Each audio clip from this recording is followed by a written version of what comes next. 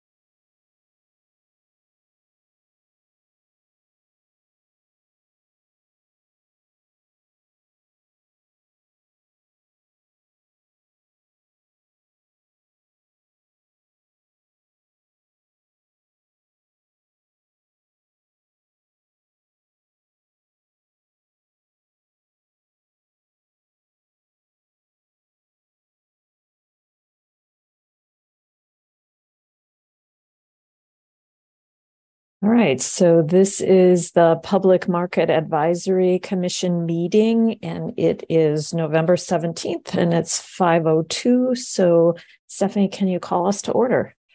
5:32. I'm sorry. We are called to order. A long day. All right, you're most of the way there. All right, so yes, I will do the roll call. So, Commissioner Young. Here. Commissioner Wolf. Here. Commissioner Willett. We see that you are here. And Commissioner Farrell. Here. Sorry, here. Okay, great. I got it to work. Okay, good. So we have everyone except for Nemeth with us right now. All right.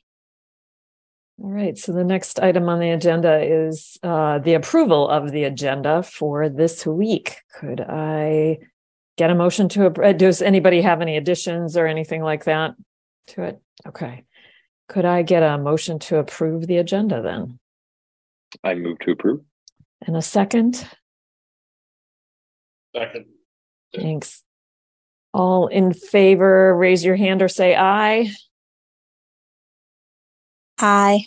Thank you. Okay, the agenda is approved. So now we move on to the first public comment. All right. Is there any member of the public that would like to give us some commentary in the first public comment? If so, please raise your hand and I will allow you to talk. I do see a hand raised and I am allowing them to talk right now. All right. Go ahead. If you want to unmute yourself, you can go ahead.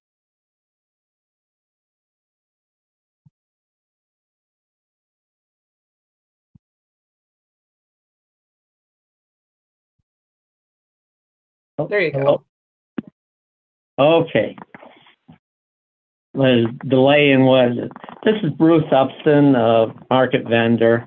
I had a comment that there are two items on here supposedly for final approval of rule changes. And while I know that there's been discussion on these things, it seems like they should be published in some way so that the vendors actually know what is being proposed for the final for changes to the rules that they're going to be living under. And I haven't seen anything to indicate that they've come out.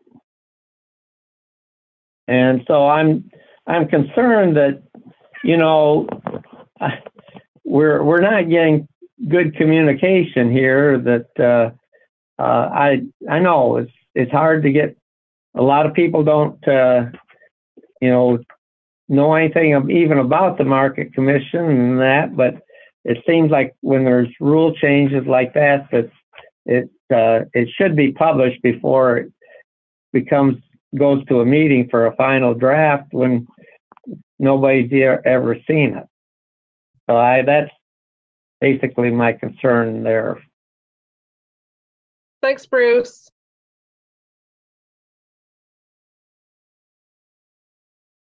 Is there anyone else that would like to give some commentary? All right, that is the only one I am seeing for right now. All right, so then the next item is the approval of the minutes from the previous meeting. Are there any changes, additions, anything like that from the October minutes from our meeting? Okay, great. Could I have a motion to approve? I move to approve. And could I have a second?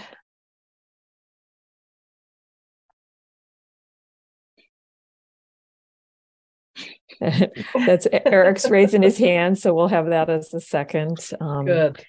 Everybody that approves the minutes from the October meeting, please raise your hand or say aye. Aye.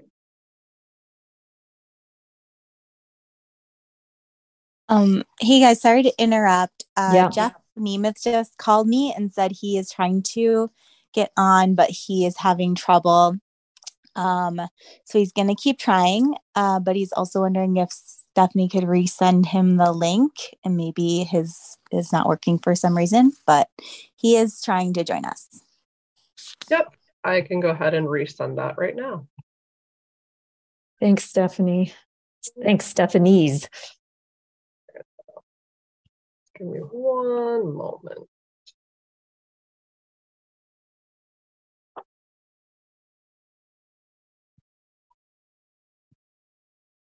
I think it's not letting me resend it because it's currently happening, but actually, no, never mind. Here it is.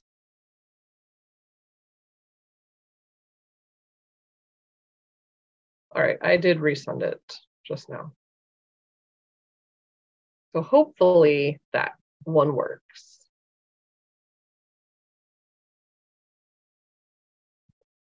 All right. In the meantime, Stephanie, do you want to give us the updates on the regular business, the Sure. Facility and staffing updates?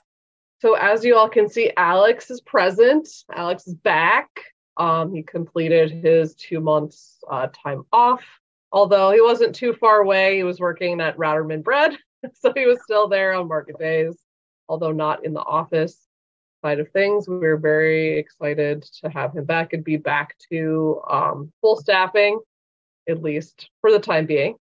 And I think in addition to that, this is sort of a fluid with the volunteers piece as well. We've had a lot of really great volunteers and staff from other sites filling in on those 2 months when he was gone. Special shout out to the Ann Arbor Senior Center for letting us borrow a bunch of their staff throughout, and then also helping us fill in for any holiday staffing needs that we were going to have when people take vacations. So short and sweet on those 2 items. Will you be able to use volunteers on a regular basis or only when you have holes in the staffing?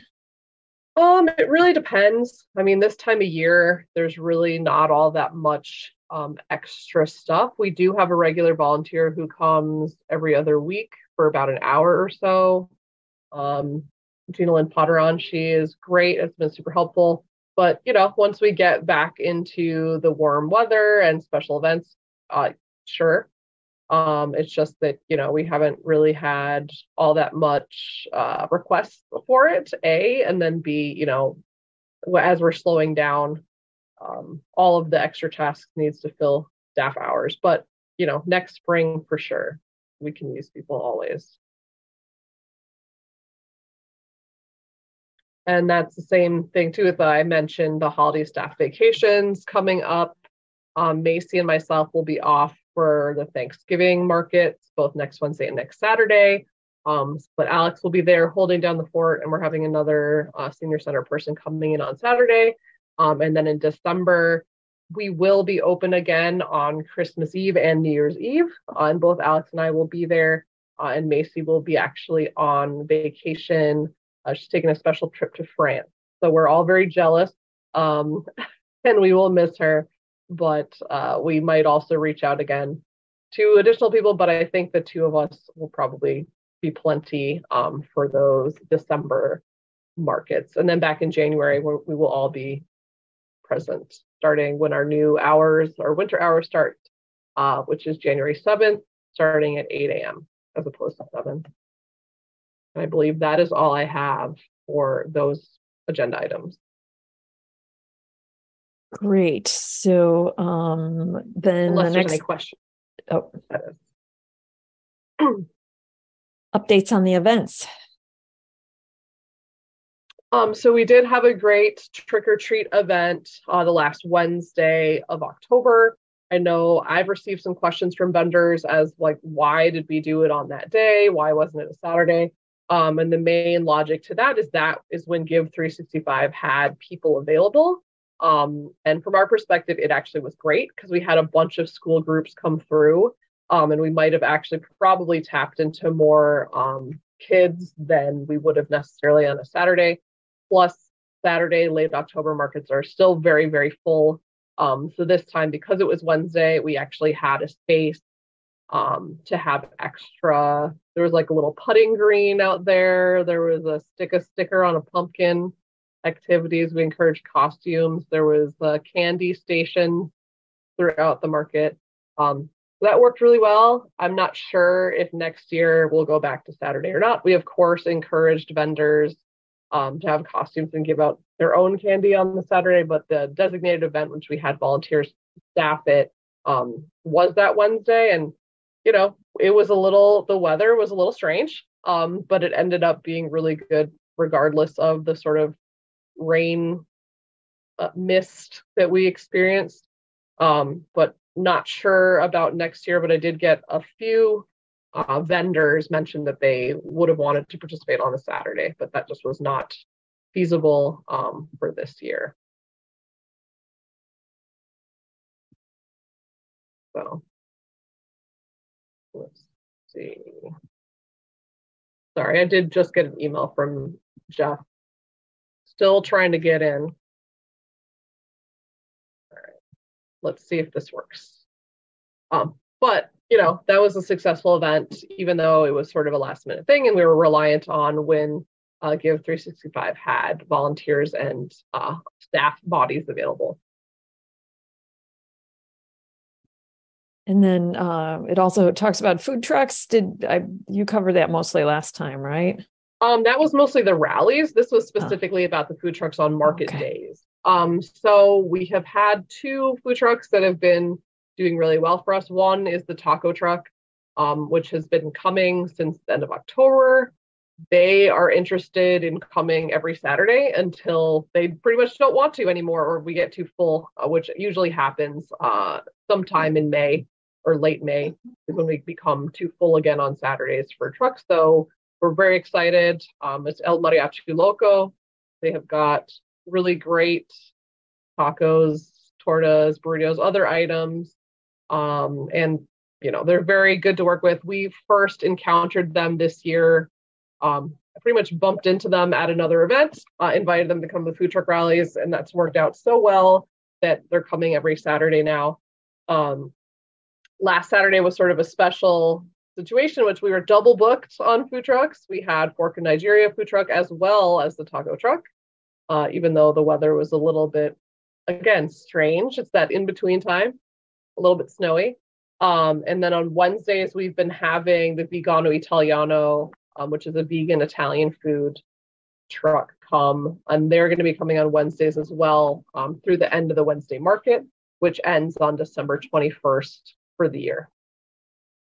And I believe Jeff has finally joined us. So hooray. was a little bit, technology doesn't always work out. So glad you could make it. All right. I'm just going to make a note of this. And yeah, in terms of plans for food trucks moving forward, at this point, the reason that we picked these two is that they were the ones that approached us and were interested. And again, obviously everyone loves a taco truck. I'm not going to lie. The vegan one, it's a little bit more of a tough sell, obviously, because it's a very niche food. And also Detroit Street filling stations right across the street. So there's a plethora of vegan options during the day. But as far as I know, they have a following. So they say they have people that find them every time. So they seem happy about it. So that's sort of the status of our market day food trucks for the rest of the year and until question mark. It'd be lovely if they could come for the January and February markets, because I think that would really draw people to the market during a time when the attendance is usually low. Yep. The taco truck, they set, they're nice and warm inside of there. So it's really just an event if customers and vendors want to stand around and wait, but they're relatively quick as well. So, and who knows, maybe one of these days when the bar's restaurant is back open, we could also have a cross marketing thing there when that day comes. So no pressure. All self-inflicted pressure. Right. And that is all I have about food trucks on market days. And then the holiday markets. Yes. So Alex and I have been talking about this week in terms of, since it's the first time in a while that we're having a Christmas Eve market again. Last year, the market fell on Christmas and New Year, so we didn't have a market for 2 weeks. But we've been getting a lot of questions about this year. So we're, getting together some of the details for what a Christmas Eve market could look like. We had a brass band that did approach us that we thought could be maybe interesting, because I know we've had that sort of thing in the past for holidays. I know we've floated the idea of trying to get the chestnut people back, but I'm not sure, what the status is. And that's the Michigan Chestnut Growers Association, to have something like that. So we're in the early stages of figuring that out. There's also been a lot of questions about next Wednesday's market, the market before Thanksgiving.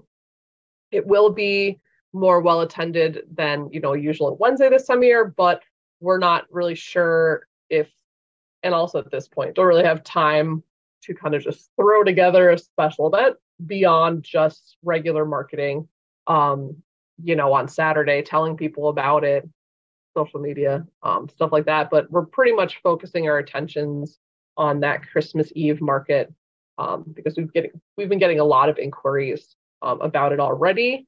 I should also probably mention it's not so much us, but we've been getting mountains of questions about KindleFest. Again, not an event that we host, but it's an event that is at the market. And this year, not sure if you all have heard, but it's going to be really different. It's going to be more of an atmospheric event is how I would describe how it's been described to me. There's going to be live music. There's going to be food trucks, kids activities, beer and wine tent, but it's not going to have the vendors that people are used to. And that's being swapped out by just having all of the Carytown businesses open late. But the asterisk there is the city is embarking on a brand new holiday gift market, which I think they're just calling the holiday gift market. And that's going to be at Liberty Plaza. So that will be the same day and time as the KindleFest event in Carytown. So December 2nd, 5 to 9, I think is the parameters on that. And I know that event's going to have 30 vendors. Most of them are vendors from the artisan market, although there are a few that are our farmers market artisans as well, that will be in Liberty Plaza for that. And again, of course, Main Street, their businesses will be open late for the Moonlight Madness event as well. So again, not technically us, but it does include our vendors and our space. So I figured it was worth mentioning. Great. Yeah, Stephanie, if you want to, I'd be happy to chat too about what we did last time for the in the past for some Christmas stuff as well. Yeah. So you might have it in notes, but yeah, I mean, I think we had like some marshmallow roasting or hot chocolate or something. So yeah, definitely we can talk more. That would be super helpful. Yes, thank you. Great. The next item is the construction updates. All right. So hopefully people have noticed, perhaps you haven't been down there, but the Catherine Street is complete. Got an email today that not only is the road open as it's been for a couple of weeks, but the bike lane, brand new bike lane, is now also open, going on that stretch of Catherine between Division and Main. So that's exciting. That's over. Obviously, it did go on a little longer than what we had been told, but of course there was a broken water main on 4th. So that was the big holdup on our side of things. I wanted to appreciate, all the vendors that helped navigate that, because I know that was sort of difficult because it was very hard to get from the Detroit Street side of the market to the other market lot and also to the courthouse lot. So that took a lot of finagling, and we know that we heard, at least from some customers, that they were pretty frustrated. It was hard for them to get down there during that. But, now it is over, and it's as if it never happened. So we're on the other side of it now, just in time for the cold weather. So there you have it. And 330 Detroit Street. Yeah, so I keep looking over there, expecting every day to come and the ground to be broken already. But they haven't started yet. As far as I know, the last I heard, it was going to be sometime in November. But with the holiday coming up next week, I'm not sure if that's actually correct. I haven't received any additional updates from the development team. All I do know is that they did put up their little signboard with the mock-up of what the building will look like. That's the only signal that we've got that, construction is imminent. With that said, we're kind of hoping in a way that it does start in the wintertime when we don't have Wednesday market, when our impact will be pretty minimal because they're not going to be doing any construction on Saturdays. But it's sort of at a wait and see at this point. That's all that I know. Okay, great. This is a little off topic, but Sure. I was wondering if you had any luck talking to Community High about getting the wording changed about on the parking signs. No, I mean, the closest we got is my supervisor, Josh, reached out to whoever is in charge of it, and they pretty much just said that the police are no longer monitoring it whatsoever. It's just Community High now. But beyond that, I don't really have a point of contact or anything, because it's the school now. It's no longer KDA oversight. So yeah, we've tried, but it's sort of hit a dead end on that. So does that imply that the school could take the signs down? I mean, I don't know why they would, because it's a Monday through Saturday thing. It's specifically the question Stephanie's bringing up is the signs say Monday through Saturday, no parking, right? When it's in reality, probably Monday through Friday. And I think it just was going based on what the meters had previously said, that they just took the meters out, replaced it with a sign with the same language, and then took away any of the enforcement, is as far as I know. We've been trying to track them down and talk about this for months. The closest I was able to get was what I just told you, that Josh was able to find out. But as of right now, I still don't have a contact person who's in charge of that. But you're saying it's in the city, in the department, the school part is there. Exactly. Mm-hmm. So it's no longer city at all anymore. Yeah. So AAPS in that way. Correct. Yep. Yeah. And again, I'm not even sure within that milieu who is the person. Because it could be worth the ping to Superintendent Swift. Is that who this AAPS? They're just to actually ping them to address this problem, because they should be able to have people in their office at least to redirect to somewhere that's relevant. And it seems like this is not something they they never deal with. They obviously have some Sure. means for that, but it seems like reaching out to them explicitly would probably be worthwhile, by at least getting an ask in there. Yeah, and that's what I think that Josh did try to do, and that's all the information he was able to get. So I don't know if he was able to get any more actionable items in process at all.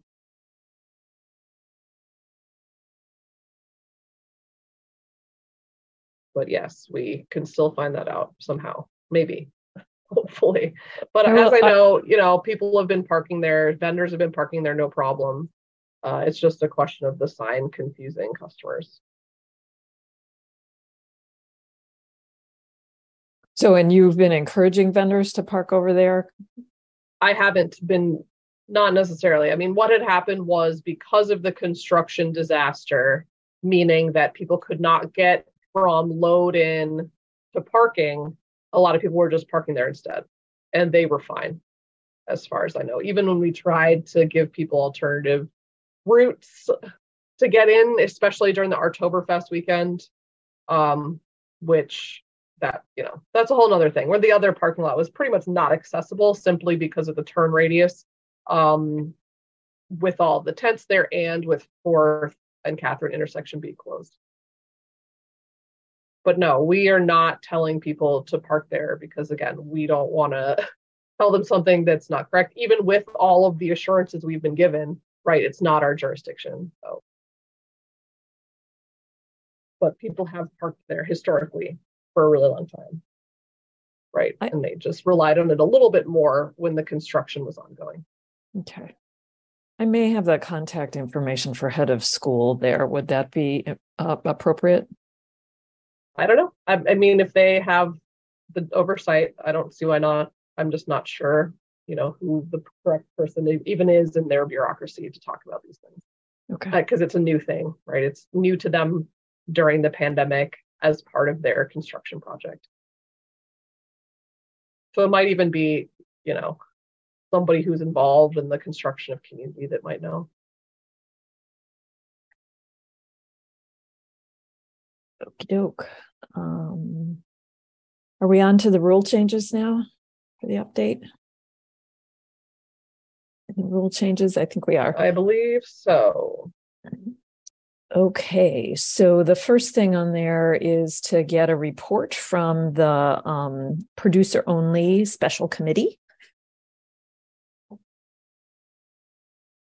Hi, I guess that's me. Yep. Actually not much to report. We have not held a meeting or anything. We have talked to a number of vendors, and there are definitely some that are interested in joining the conversation. And when we do finally have a meeting, have said they would like to attend. So it's definitely a topic that I think people want to have input on. I think what would be helpful today, right now, would be, I think one question I have is if anyone knows what the rules are surrounding special committee meetings, like, does the city record it just like they would our meeting? How far ahead of time does it need to be publicly published? Do any of those apply? No. And no? Mm-mm. Okay. Mm-mm. All right. So and then another question I had was, do we need a quorum of any sort of representatives from this group? I don't think so. I think you can just pretty much create the parameters of this, because in essence, it's a subcommittee that reports back to the regular committee. So anything that you would have been talking about gets reported out, and that's what gets recorded. So I don't think that there's anything official of that nature unless you want to create it. Okay, that makes it easier. That's great. So then I think my goal would be to probably set a date and maybe create a Zoom webinar to hold a discussion before next meeting, hopefully. And maybe if Stephanie can help us get the word out once we do have a time and date set to vendors, that would be helpful. Mm-hmm. Sure. Stephanie Willett, I just want to read you the section from the market bylaws on the special committees. And I didn't have time to check to see if the city requirements have anything, but it says, this is on Article 7 under meetings, section 2, and it says special meetings may be called by the chair or by written in writing by the majority of the members currently serving on the commission. We've already done that part last meeting where we created the committee. And it says notice to the staff and all commissioners shall be provided at least 24 hours in advance. Public notice of the special meeting shall be posted at least 18 hours prior. And these are special meetings. So I guess that's not a special committee. No, that's not the same as a subcommittee. Yeah. So let's, that was the only thing that I was That would seeing. be if we wanted to do like an additional meeting to discuss producer only rules before a vote. That would be sort of that. Okay. I don't think in my history here we've actually ever done a subcommittee, so this is new territory. But a useful thing, I think, actually something just from our organization, I think that does to delegate out some of the work and get that some of that done. But the thing is too, just making sure we don't run afoul of Open Meetings Act by essentially having it be like a closed door thing. That's not the intention. So. Well, I know with the Greenbelt, all subcommittees is sort of like a separate thing, right? A lot of times they'll do it with like the committee to try and recruit other members or, things like that. And that's not needed for the open meeting as long as there's a report out to the broader group. There's no requirement for that.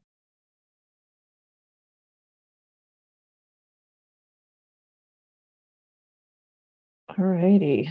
And so, Stephanie, well, you're just thinking of doing them on Zoom then?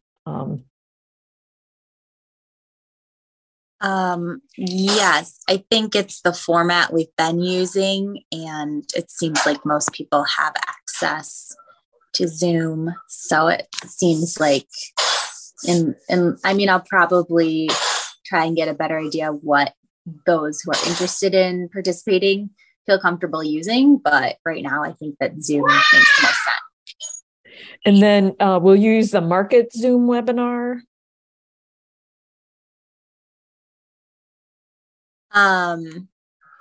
I hadn't thought that far ahead. Okay. Maybe I'll just get with Stephanie later and we'll figure out what makes the most sense. Yeah, that's really easy. I can just make you an alternative host and we can just have a separate meeting for that scheduled. As far as I know. Great. Thank you.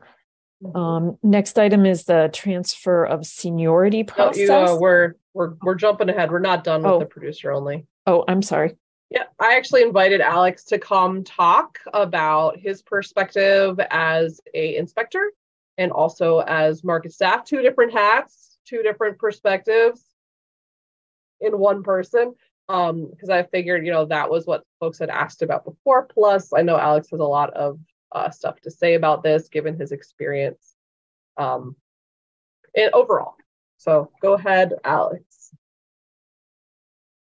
Okay, sure. Yeah. Well, thanks so much for having me. As you may know, I've been taking on some inspections, and I guess maybe at this point the subcommittee hasn't met yet and everything. We don't have to get super bogged down in details, so I'll try to be brief.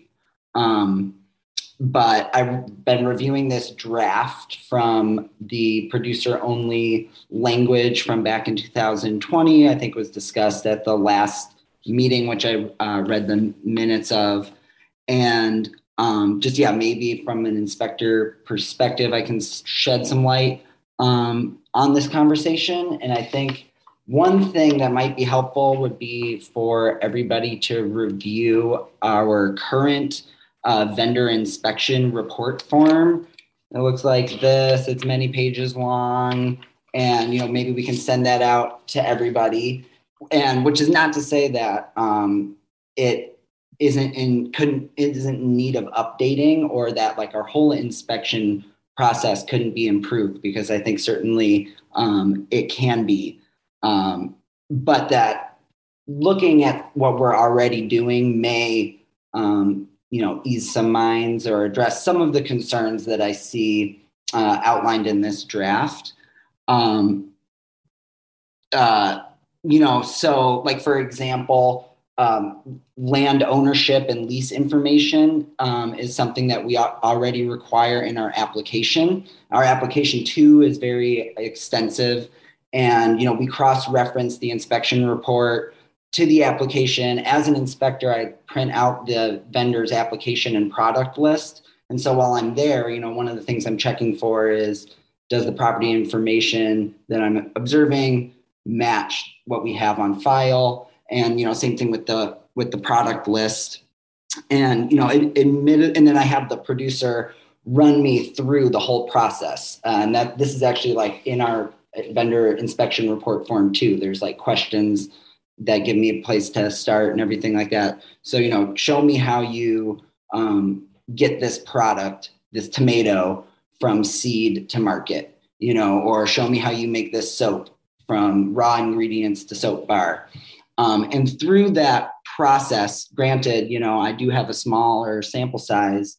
It's pretty clear to me whether or not the producer is growing, making, or adding value to the product. So while I do, I understand the desire for further specificity, but I can see that with each added detail might open a whole new can of worms, or each line of clarification maybe requires its own caveat in some cases, at least. Like, for example, the equipment ownership, in the case of if I borrow my neighbor's tractor implement or something like that.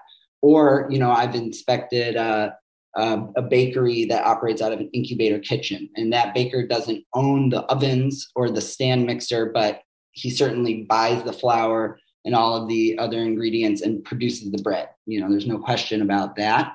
So, and then also like maybe with the employee-employer relationship, like I saw this language in here about no independent contractors, or an independent contractor is an employee. And just like, I can see how that might get hairy from an inspector perspective of like how to enforce that. We're currently not like requiring legal documentation of employment. We ask that the vendors put employee information, basic employee information for everybody that might be involved in the market on their application.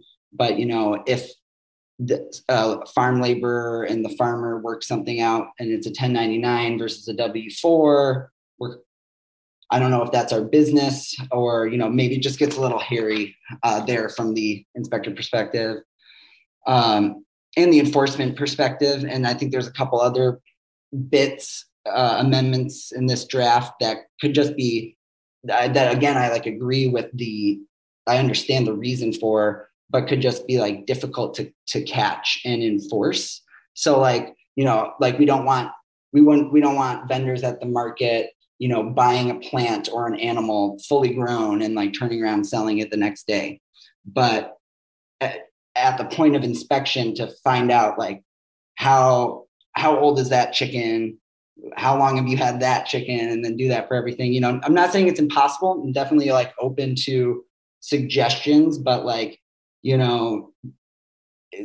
the producer able to like produce all these receipts upon inspection and everything, birth certificates? I don't know.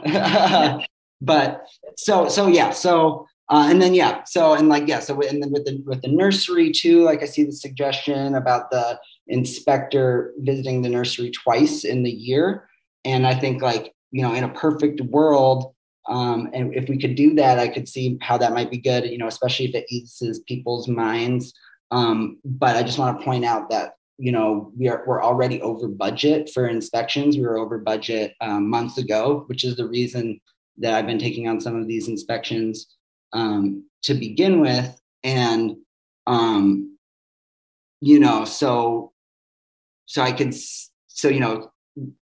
with the more extensive inspections, I could see how we may be restricted in that effort just by budget. And I think it's very fortunate too that like I'm here now and I'm able to take on some of this extra work, and that I have a background in growing and selling food. But we might not always be so fortunate in the future.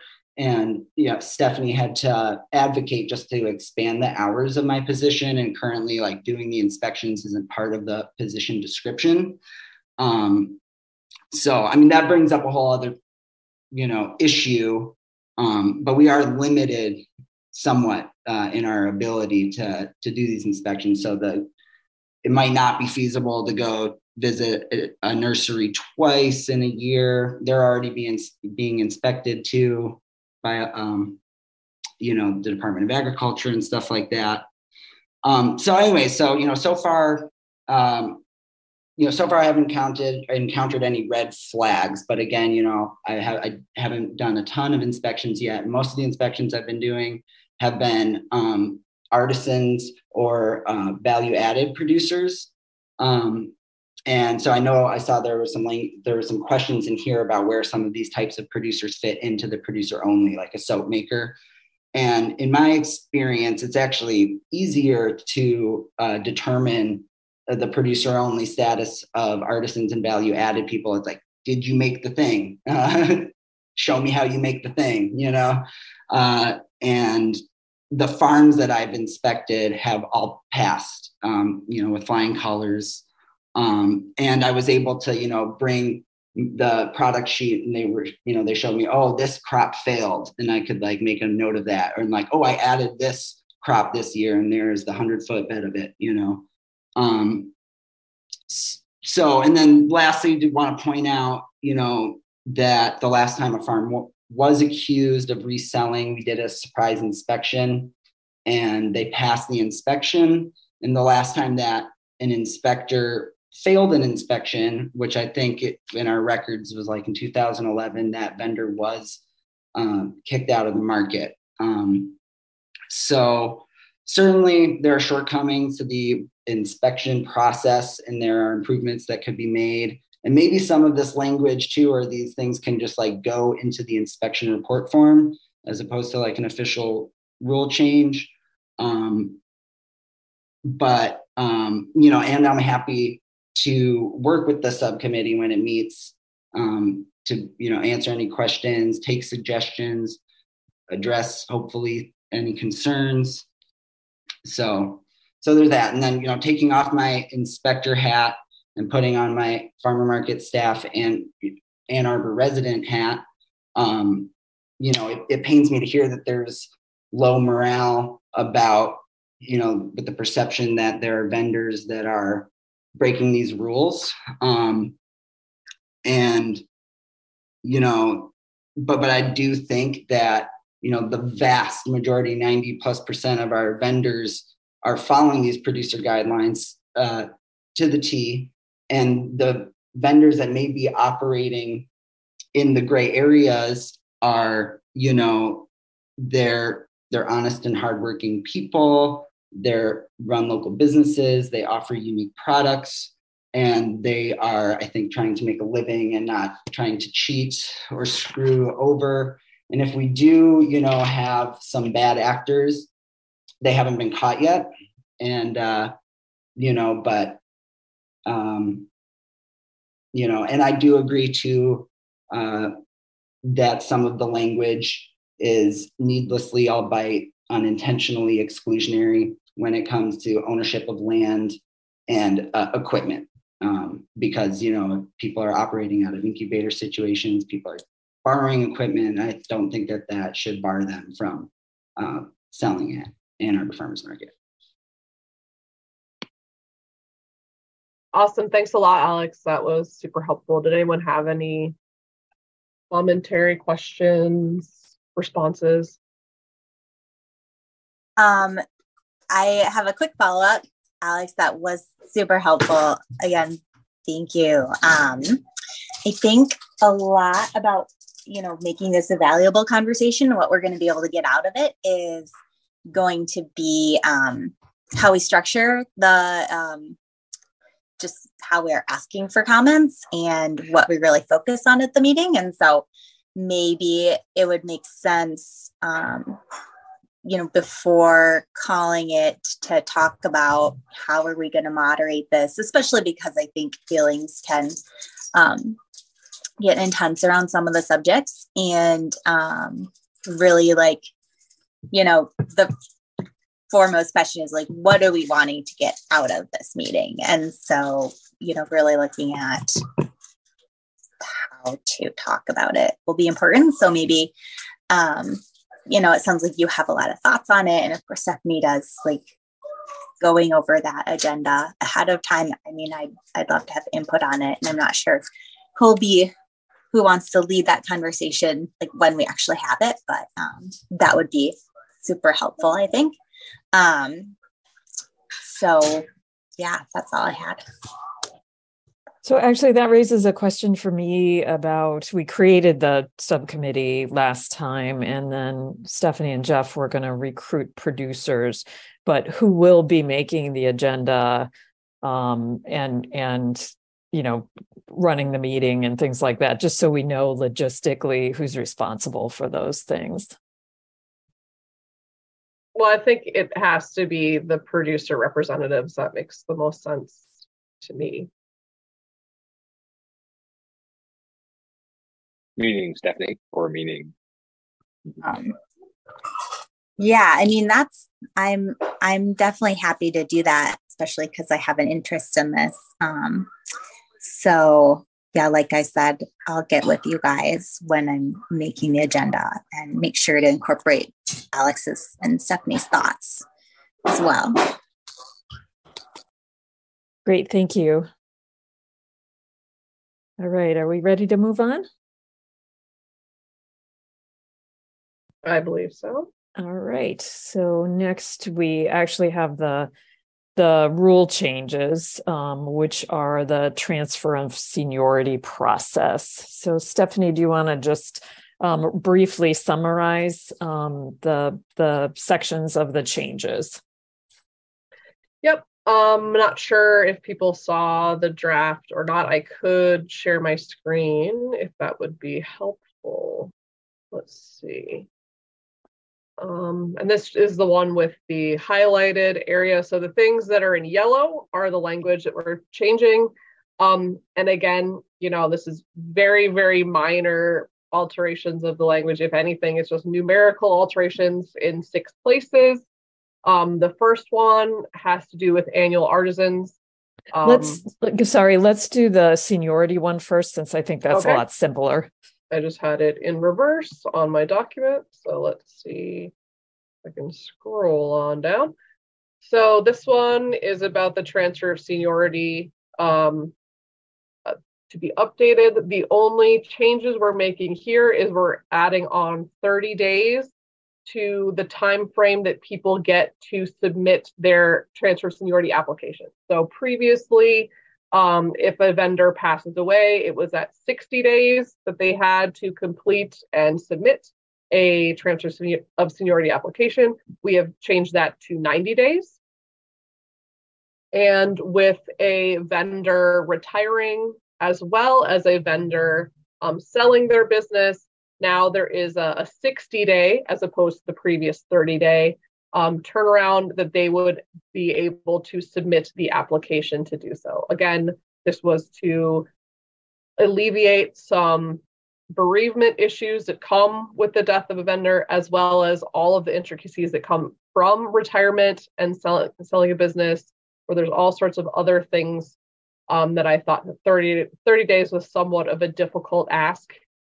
So we just expanded it to make it easier for people to navigate the complexities that happen after these events, while also maintaining their seniority status. Nothing else in the language will change at this time. Right. The one other thing that I was wondering about that it looks like you figured was not necessary was saying that if there were extenuating circumstances, to contact the market manager if the deadlines couldn't be met. So I believe that already says that. Okay. further down or at some point throughout. At least I remember seeing that previously. Or maybe it's not in this section, maybe it's in the section directly following it.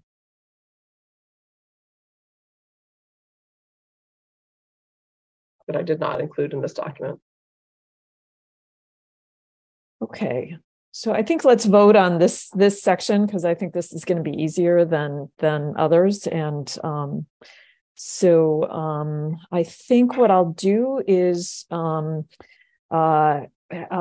propose a motion that we vote on this transfer of seniority section for the operating rules. So I guess Peter, do I need a first and second for that motion? Well, it depends too. Are we voting to discuss or are we voting to vote? Because normally I think the sequence would go, we first discuss, and then then there might be a movement to actually an adoption movement, which would have a second and then a vote in that way. Perfect. Thank you. So are there any discussions on the transfer of seniority to the change for the market rules? To chime in, it seems to me at least, seems fairly non-controversial. This seems like a pretty easy adjustment, and it seems to make sense. And it doesn't seem like it's going to have, I can't foresee any major negative and potentially some fairly positive outcomes. So that seems like a good thing. Anybody else? Okay. So now we will, I'd like to vote on this issue. Could I get, well, I'd like to, this is where I make a motion that we vote. Okay, great. To approve. All right. So let's have a motion to vote on the seniority aspects of the market, the changes to the market rules. Could I have approval, get the approval for that? So motion to approve from Peter, and probably need a second. I second. Eric. Thank you. All right. So I will call on the commission members, and you can let me know if you vote yay, nay, or abstain. So Commissioner Wolf. Yay. Yay. Commissioner Farrell. Yay. Commissioner Nemeth. Yes. Commissioner Willett. Yes. And I will also vote yes. So we have unanimous approval on the change to the seniority of the market rules. So great. All right, so let's do the artisan vendor. All right, let me cue back up my screen so that we can view along. All right, so this is the one we've talked about the last 2 to 3 to 4 meetings. And this is specifically the element here about allowing current annual status artisans who pay for 2 stalls to be able to be assigned those 2 stalls. So subsection B, the only change there is it used to say 1 stall annually. Now it says 2 stalls annually. And then letter C, that was that was updated to include those specific vendors who are annual artisans that already pay for 2 stalls. That would be allowing them to have that within the 13 vendor footprint that the previous exception had created. So it's 18 total stalls because there's 5 vendors that have and utilize and pay for 2 stalls who are annual artisan status, and there are 8 that only use 1 stall for that. And the other change to which Peter mentioned in his email is to recall that there's actually only 142 stalls in the market, not 144 like it said before. One of those got taken when the walkway was expanded after the picnic area, 5th Detroit Street Nexus redesign. And then the other one is stall 111, which is a spar stall, which is sort of a ghost stall because it's somewhat out of the market. in onto the sidewalk, but of course not the sidewalk area that blocks walkway, the part that's really literally adjacent to the vendors' other stalls. So that's another reason why that changed for the overall numbers. Okay, so. But that's it. Nothing else in the language is changing. So I guess questions, discussion now that we're actually seeing the wording of this. I'm the one thing that's still, and I'm just worried that there's the little puzzle that we're setting some future committee up for dealing with is that the 18, specifying the number of stalls and then having the number of vendors that we have. If we have 13 artisan vendors and they all wanted 2 stalls by right by section C or B, then they could have 26, but then they wouldn't have 18. I don't know how we resolve that. Is there already a mechanism for that I'm just not seeing, or is there not a mechanism for that? I mean, the resolution we had was keeping the cap at 13, right? And then locking in pretty much everyone who has it now at that. And then we had talked about revisiting. But truthfully, I really do think the only, solution numerically would be to get rid of the numbers completely, because it's making it a lot more difficult for us in the future. That's one option. Another option is to just, merge the lists and not have any of this, right? A third option would be to maintain the 2 stall maximum for artisans, and then just sort of figure it out by seniority as things are available. But, part of this was we did talk to all the artisans, and those 8 that currently use 1 stall have told us that they have no interest in ever having a second stall. So I really do think the question then becomes, for the future, when there are new people getting their annual artisan status. But, with that said, it could be the same thing as before.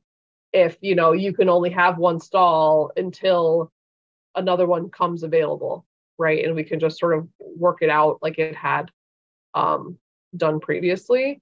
But so the way I look at this is sort of like the temporary stopgap compromise, so that we could make sure that everyone that pays for and uses 2 stalls who's an annual artisan can do so immediately, and then sort of figure out the other broader, almost philosophical questions later. So I don't know. There's not a definitive answer, I guess, is the answer. And I guess the question would come for same thing with the producers too, in terms of if all the producers, I don't know, can they have a maximum of 3 stalls? I don't remember what is it. If everyone decided they tomorrow wanted, or next year wanted 3 stalls, then how would you deal with that? Because I assume not everyone could have 3 stalls. So it's the mechanism question is the same. And so that's where I don't know the rules well enough to know how these things are resolved.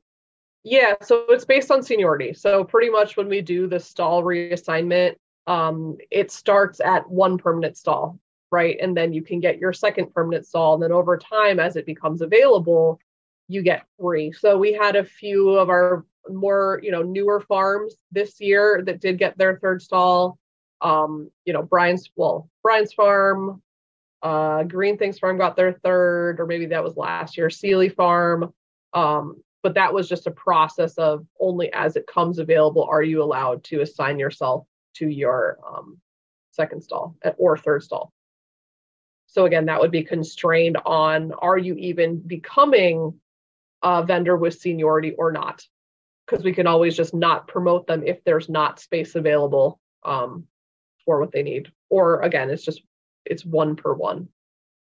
So in that case, if that same protocol worked for the artisans, that would seem like, so that helps to explain. I don't know if that's written in there or if that's how that, so we could theoretically have 18 artisans if they all had 1 stall, or we'd have 9 if they all had 2.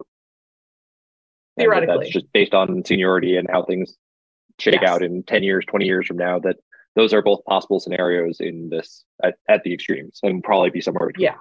Yeah, and that's the thing. If we want to keep this cap, we can, and then we'll just work it out like we do normally through, people gaining their seniority or not. or we can decide to, change the ratio or whatever. I'm not sure. So then the answer to the question too is if there are 13 vendors and they all wanted to, they couldn't. Right? It would be more or less it would be based on seniority and availability. Yep. There would only be 18, and that's the answer because that's what's in rule Yep. C. And that's the thing. Like that's why we made sure we talked with every vendor that already has their seniority who's an annual artisan, confirmed with them that they don't need a second stall. And many of them even like balked at the idea. They were like, that's too expensive. I don't ever want to think about that. I'm not interested at all. It wasn't even if it's available, maybe. It was a absolutely not, we're not interested answer. So, but you're right. In the future, if we kept that cap, that would mean that's the amount of permanent stalls. And that might lead to another situation again, where we have somebody who on a day-to-day is using 2 stalls, but they only have a single stall assigned. So if that were to happen, we really are just postponing the inevitable of coming to this conversation again. Stephanie, would you envision that it works just like with the producers? So if there is one artisan space that becomes available, it first goes to a new artisan before being offered to as a second stall to an existing annual artisan? Yeah, I think like after all of these people that have been waiting for their second have gotten through, I think so. Yeah. Okay. Yeah. Sort of resets. Okay. Yeah. In my mind, I guess when we talked about it before, I was thinking it was going to be artisans are allowed to take up to 2 annual stalls. And then we're capping the number of like artisans, not stall number, but like number of annual artisans at 12 or 13. That's what I remember too. Well, yeah, but this was what it was already written in here as. Like the 13 thing was actually not in these rules or in the previous rules. So it just had the number, right? It was just written like here, I'll go up so you can see what I'm talking about. See, right, it had here, the C was like, shall be 12 and the total number. So it actually was written that way before. So I used the exact same template that it was already stated as and kept it with that 13, given the fact that we got 5 new people that were already paying for and using for 2 stalls. Right. So that is what we talked about. And then that was why the question was sort of like, do we leave this? We're going to have to probably just come back to it again, right? This is just another form of the compromise based on the 13 number that was previous. So I have a question. So basically the brass tacks of the whole thing is, it looks like we're taking 6 stalls that normally would be up in the air for producers or for farmers, and we are adopting them for use for craft vendors. Is that correct? I don't like the framing of taking, because again, these are people that are already paying for these stalls. Yeah, that's not what I meant at all. I'm just trying to put it. I'm just trying to make sure I'm understanding. I just think that makes it confusing to think about it that way, and I think that's also like what leads to people being, getting confused about it. So we're moving 6 stalls from that spot to make for the craft people. I just want to make sure I'm understanding it properly. Yes, what we're doing to reiterate is there are 5 artisans that pay for 2 stalls who are annual status, and they've never been allowed to actually own their second stall. Got it. So this would be to allow that to happen. Okay. So I think personally that it's very important that we leave the numbers. So basically all we're doing is we're changing the numbers. Yes. Yeah, no problem. I just wanted to make sure. I think it's very important we leave the numbers though, because that does leave everyone's fear, because everyone does have the fear of it, of the market being overtaken by craft people. I don't think it's going to happen personally, but I'm just saying those numbers, that would still protect that, even though it's not an issue. It just puts everyone's mind at ease. I just want to reiterate, and I said this in the email, that all of these artisans in play have been at the market a minimum 28 years. Right. I was there with them, so I know. I know, you know, but I don't understand where this fear is coming in, because again, I let in one artisan since I've been here. Stephanie has let in two. So I just don't understand where that sentiment is coming from, other than like people worrying that they're going to lose something that is not at stake for loss. I understand. I just think it's important to leave the numbers there. And okay. I think no problem on my end with the changes. I just want to verify that. I just wanted to make sure I understood what was going on. Sure. Yeah, no problem. And I understand. And I know that this is a long-standing conversation where these fears are going on. And I think that's another reason why the other parts of the conversation were tied to, maybe this is a broader conversation about capping the number that, we're allowed to bring on at any given time, right? Or if there's not any spaces available, because as it stands right now, any artisan, I automatically refer them to the Sunday Artisan Market. The only exceptions I make is if it's something that's like amazing, that we don't have at all, that's clearly within our demographic in terms of sourcing from local, utilizing farm products. And the other thing too, we need to remember is some of these producers are also farmers. They're people that don't have the right ratio of things. So for example, like Nancy Willoughby, right? She grows a bunch of her own flowers and things like this, but she's primarily a potter, right? She works with ceramics. So that's the other thing that I think we need to remember here, is that we also have this other part of the ratio where it's like 51%, if your stuff's 51%, non-food, even if it's based off of you growing all the items, you still are an artisan. So I just need to, I just want to remind folks that this is also part of this conversation.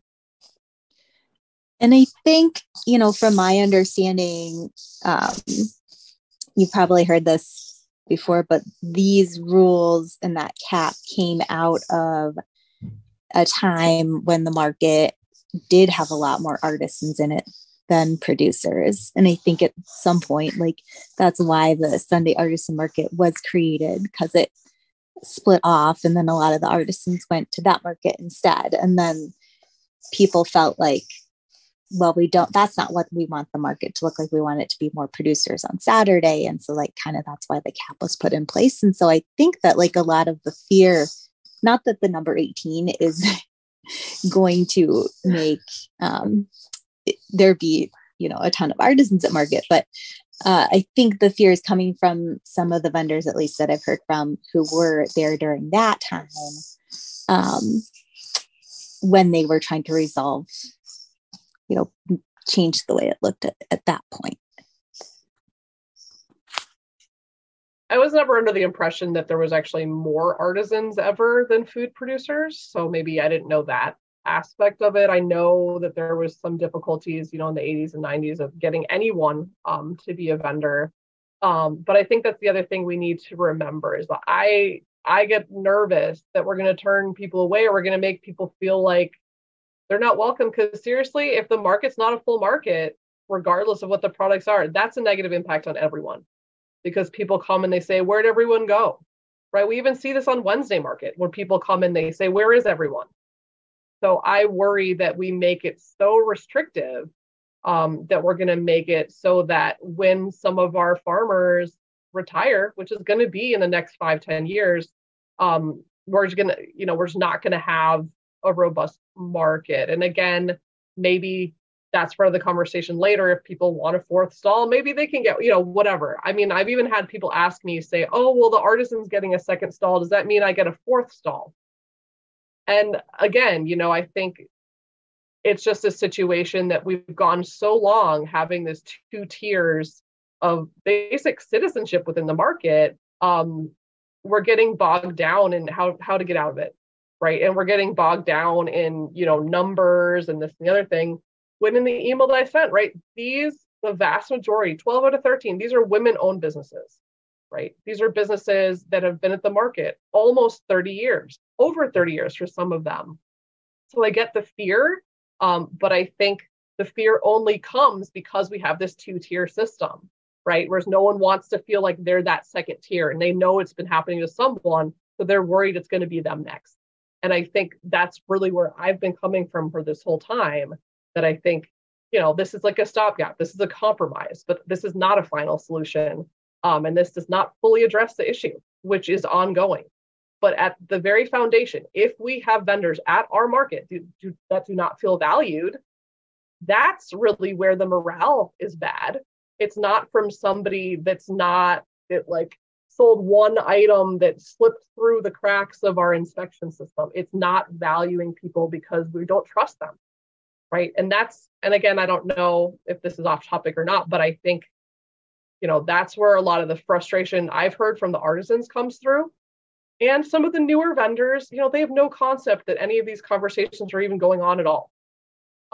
So I think it sounds like there's obviously a lot of trauma from past decades and past whatever coming through, but we need to move on, and I think that by creating all of these restrictions, I do think that in the long term, we're actually doing ourselves a disservice, even though it might feel good in the short term.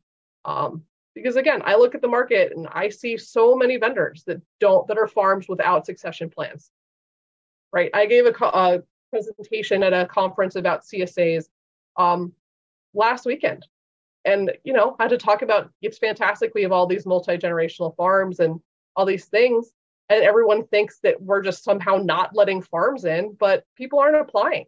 We don't have more people that are quality food producers that we're turning away, right? I know I've heard people make comments like, it looks like a flea market. I don't know. I've never been to a flea market that looks like our farmers market. We're primarily food producers. And even with that said, how many of the artisans, again, are also farmers? They just happen to be potters. They happen to make, cards on the side. So I don't know where I'm going with this, other than I feel like it's silly and counterproductive to have these categorical separations. It just makes everyone feel bad, and it makes people needlessly at each other's throats.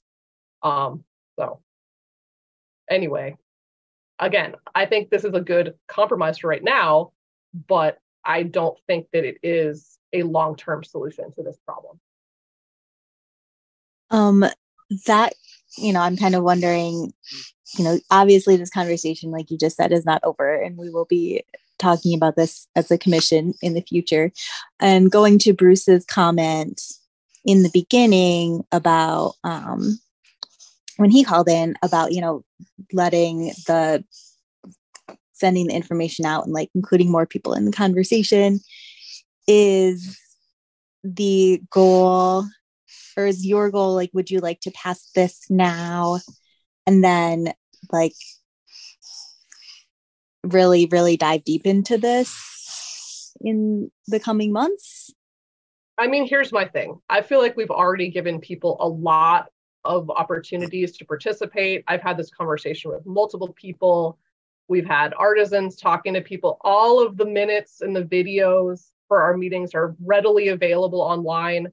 I don't know what good it will be to wait further, other than just making the artisans feel like we did something for them and then revoked it, or that it's somehow unstable. Because again, what impact is it going to have on other people? No one's getting stalls taken away. This is changes nothing. It only allows people to finally not be as demoralized. If the whole question was about morale, we have people that are literally demoralized because of how they've been treated as second-class citizens at this market for decades. And we have an opportunity to change it. I don't think waiting to get more input from people that have already provided it really would help. And I try to communicate as much as I can in emails. I send 3 emails out per week where I give a ton of information. A lot of people do read it, but a lot of people don't. So I think the other problem then becomes communication as a whole. But what does it really, I don't know, what does it really change? Are we going to say no? We're going to go back on this thing that we told the artisans that they could have? Like, what's the point of that? I guess one question is kind of going back to Bruce's comment though too, is that has the market seen the written draft? Because I only saw the written draft 24 hours ago. I mean, anyone can ask us at any point about this. All of the minutes are online. All of this has been written in the minutes. I talked about all of these things. Maybe it's not the specific number, but we talked about this over and over again, But I guess, yes, I agree. Maybe, we could have been more communicative, but again, we've been incredibly short-staffed with Alex being gone. It's been high season. We've been having all sorts of things going on. I've been very overextended, being down one person. But again, this is something that I've heard from many vendors on. We've talked about this in detail. So I just don't know. I mean, and again, I'm not trying to say people shouldn't be able to talk and voice their opinion, because they can, but people can also come to me directly and we can have this conversation. It doesn't need to be in a public forum. It doesn't need to be, via email. And I guess really, I just would rather it just be completed. I don't, like we have other things. This has been at least resolved to a compromise point at which then if we want to get more people involved in the broader conversation, I think then we can go there. Whereas this was something that needed to happen quickly because of the time frame of the move up, right? That we had an opportunity to fix this problem and we took it, but as I said, as we all said, the conversation is not over. And it's going to go into, the next phase, most likely next year after we sort out some of this producer only stuff.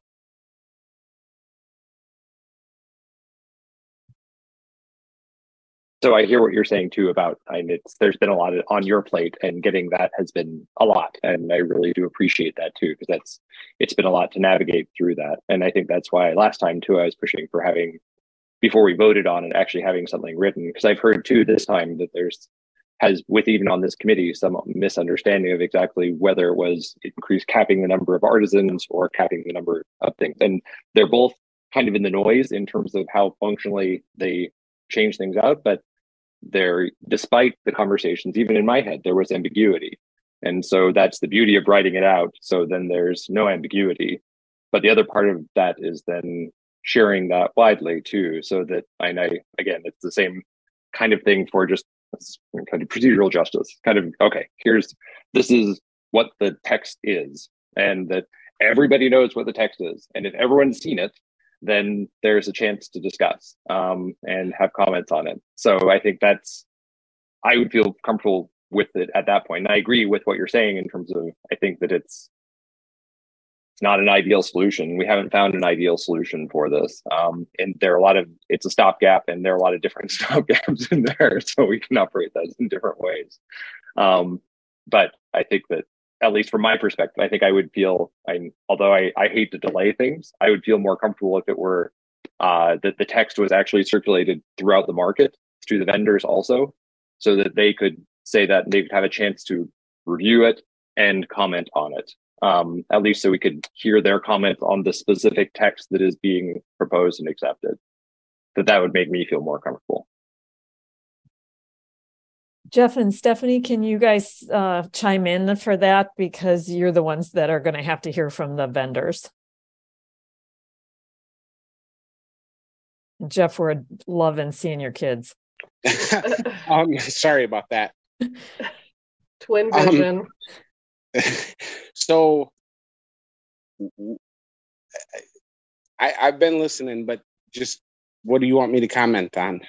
So the question is, do you think the language which specifies the number of stalls, it just changes the number of stalls, should that go to the vendors, as Bruce was commenting on at the beginning of the meeting, or are you and Stephanie okay with us going through with a vote now, with the language now that we have seen it as a commission? Well, how how would that work? That typically something that's done, or how would that work? There'd have to be like a survey. Is that what you're saying, or? I think we have already gone through that process of getting some feedback. I guess it's just so everybody knows and there won't be any surprises. We can go ahead and vote on it now, or we can send it out to the vendors and then vote on it next weekend, because that would give them an opportunity to come to the meeting and make comment. There has been time for that, but seeing the actual language has been helpful. I don't think it's going to change anything, but if that puts everyone's mind at ease more, then I'm not opposed to that, but it's not going to change. I don't think it's going to change mine or Stephanie's vote. Is it going to make your job easier though, talking to the vendors? Go ahead, Stephanie. You're putting me on the spot here, and then I'll let Stephanie answer. It would ease up a little bit, I think, but take a little pressure off of us. But I don't know that it's necessary. But if it makes everyone feel better, then I don't see a problem with it. Yeah, I kind of agree with Jeff. I think that as far as the committee goes, we've talked about this enough in depth that we all are of the mindset that this is the right way to go right now.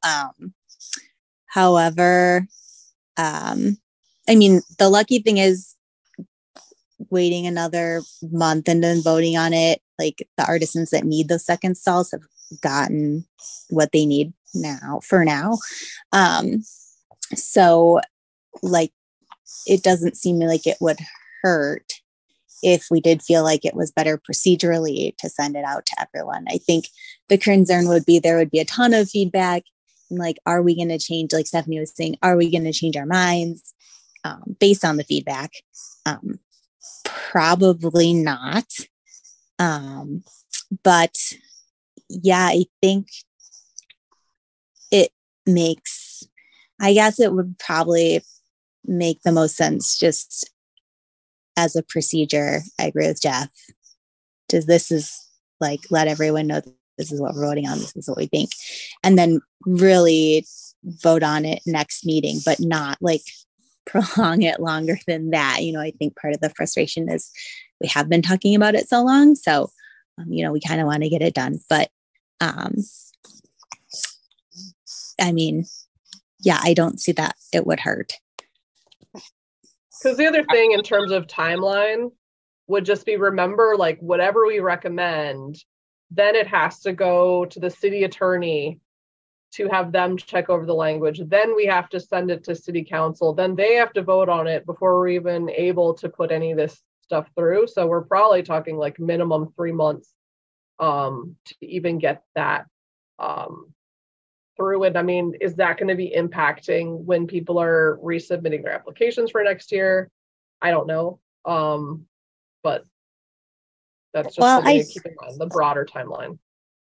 I don't think it doesn't seem like it would really impact anything until the next stall move up, would it? Like, I think that since the stalls have been assigned to the artisans that really wanted them, that it'd be okay, right?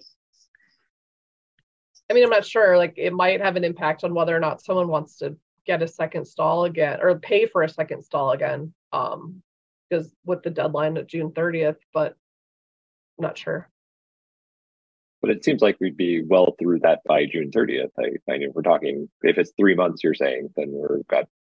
That's just a guesstimate. I mean, it takes a really long time for the city attorney to even assess anything, sure, let alone, council's got a really, really filled agenda always. So, we might also be tabled there for multiple weeks.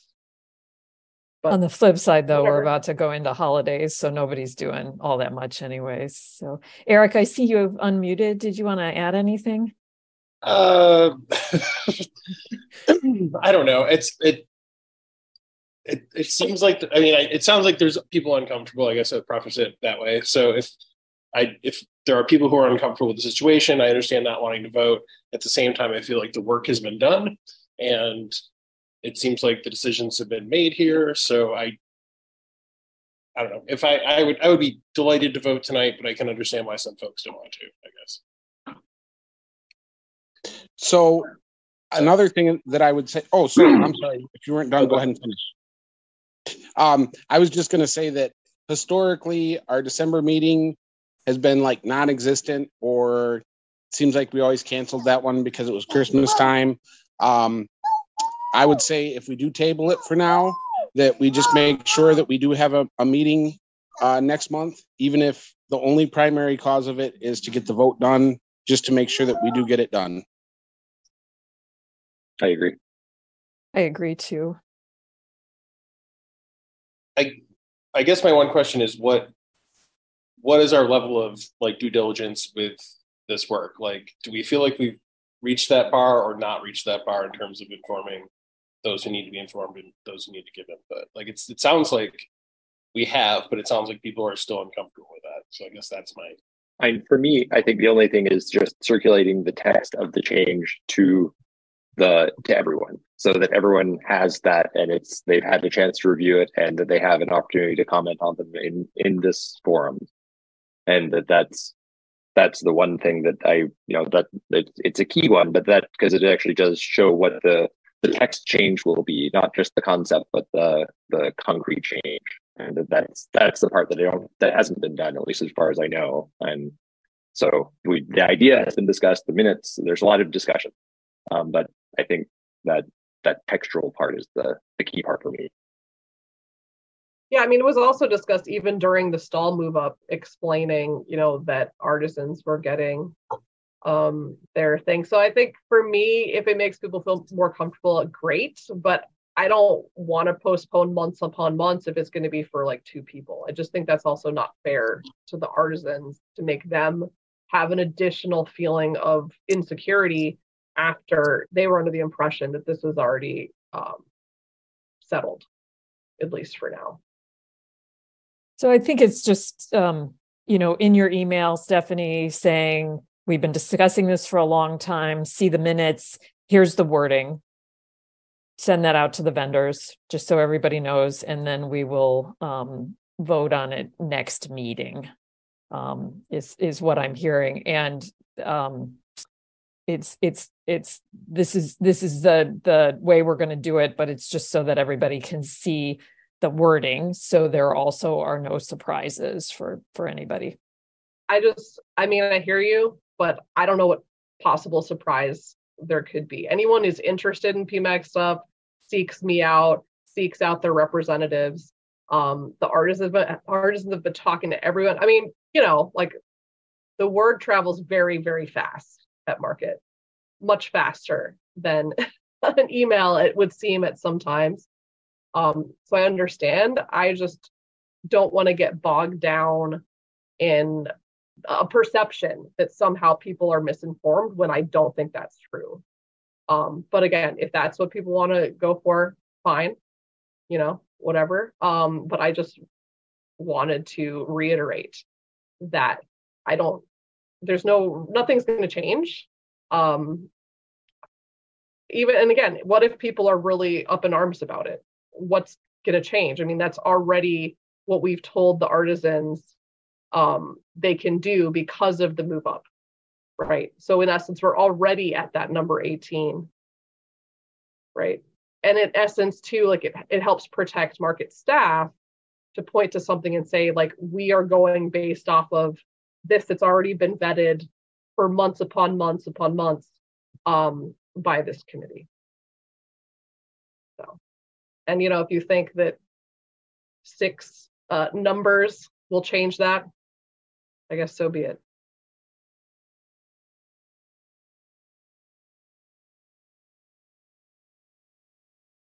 Okay, yeah. So then I guess I would feel more comfortable then if we waited till next time for doing the voting and circulating that through. But I think let's do that. We need to move on. So Stephanie, just send out an email saying we've been talking about this at PMAC. Here's the language. We're going to vote on it next time and solidify it. And also let the vendors know that we have changed the seniority rules, that already has been voted on and approved unanimously.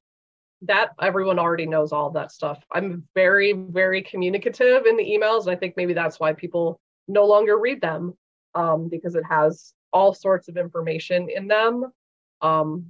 So that's the other aspect. It just makes it an official record. And I think that's where. But there are official records. That's what I'm saying. It's already been clearly stated multiple times on video. In addition. And I want to also acknowledge that it's 7:01 and I haven't eaten dinner yet. So like to get through the rest of the agenda. So let's move on to new business, not a non-agenda item. And so I have something that I'd like to say here, but I'd want to give anybody else any other new business stuff that they'd like to add. All right. So the one thing that I wanted to talk about is that Peter a while ago had suggested that we review the bylaws for PMAC. And I think the most effective way to do this is using the model that you all put together, that we've been talking about for the producer only, and to create a sort of just special committee on that to do the review, come to the PMAC with recommendations on redoing the bylaws or any other changes that we'd want. So I would like to propose that we put together a special committee to just review the bylaws. I'm happy to be on that committee. Would like to see if there are any other volunteers. Peter also. Yeah, I'd be on that. And then I don't know if we need a market staff person on there. I don't think we do. Is there anybody else that would like to do this? Eric, I was wondering if you wanted to this should be pretty quick and easy. We can probably do most of it over Zoom. You've had experience thinking about strategic planning and things like that. Absolutely, sure. Great. Okay. All right. I think we voted on this last time, so let's just say that I'd like a motion to approve creating a second committee to review the bylaws for PMAC. Motion to approve. Great. And could I have a second for that? Great. Thank you, Eric. I'll second it. Great. Thank you. All in favor, say aye or raise your hand. Aye. Great. Thank you very much. And then Stephanie, I would like to put on our agenda for the December meeting to revisit how we're going to do the process to keep the discussion going about winterizing the market, structure, things like that. I would really love it if Josh, and I can't remember the landscape architect that came to previous meetings, if they could come to the January meeting to just update us on what the process is and really to get moving on this project while we have the time during the winter. It's Hillary, and there actually is a new person that has Josh's job that has not started yet. Okay. So that's in process. So I'm not sure if he would be available as in past years, because now he's in charge of all parks. Okay. So if we could pencil that in for the January meeting, I would really love to talk about that process, because we were told a year and a half ago that there was going to be discussion with the vendors and it hasn't happened. So just want to asterisk that the snag has come with potential questions about fire code. Yeah. And I guess my question is, and what I'd like to hear is, if the vinyl walls that we had an idea about aren't going to work, then let's figure out how to create a plan to move forward on a plan, especially since the city just voted in climate millage. And there's just a lot of money for sustainability initiatives. So I think though, just another asterisk, like I'm not sure that that's for parks. That might specifically be for a separate department that is OSI. So just be aware of that as well. It could be a great partnership though. So yeah. I'm all just right. not aware if the funding's available is all I'm saying. Yeah. Well, I think let's put that on something to discuss on the January meeting. And I would love it if somebody from Parks could come to talk about the process. All righty. So I think we're on to our second public comment. All right. Is there anyone that would like to give an additional comment? I do see a hand. Give me just 1 second. I will allow you to talk, and go ahead and unmute yourself, and you have the floor.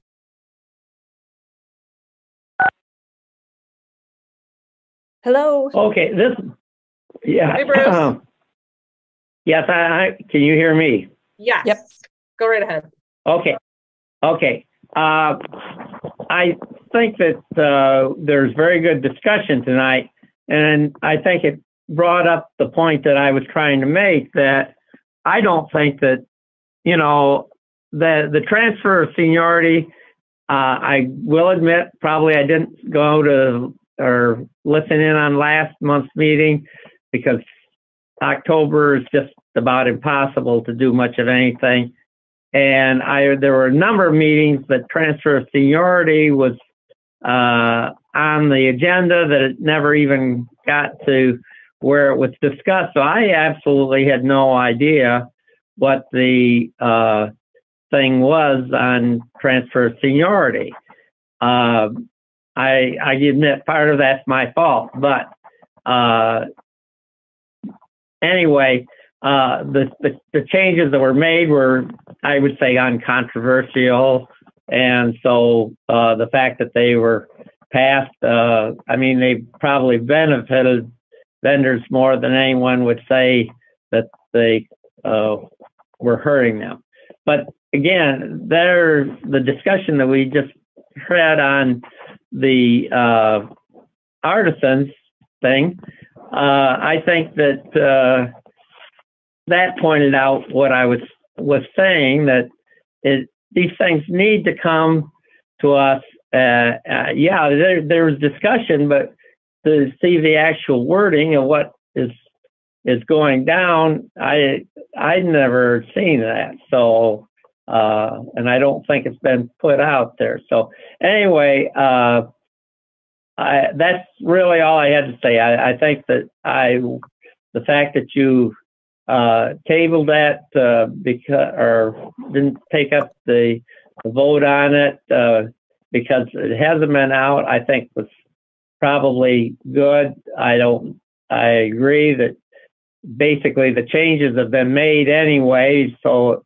probably not going to change, but it just points out that these things need to come to the vendors when there's actual wording. So I guess that is all that I had, and good night. Thanks, Bruce. Have a great night. And I'm not seeing anyone else that has a hand raised for public comment. Great. I think we're at an adjournment now. So it is 7:09, and so we will adjourn the meeting. Thank you all for your hard work, and have a wonderful Thanksgiving. Thank you all. Happy Thanksgiving. Thanks. We'll see you in Thank you. December. See ya. Good.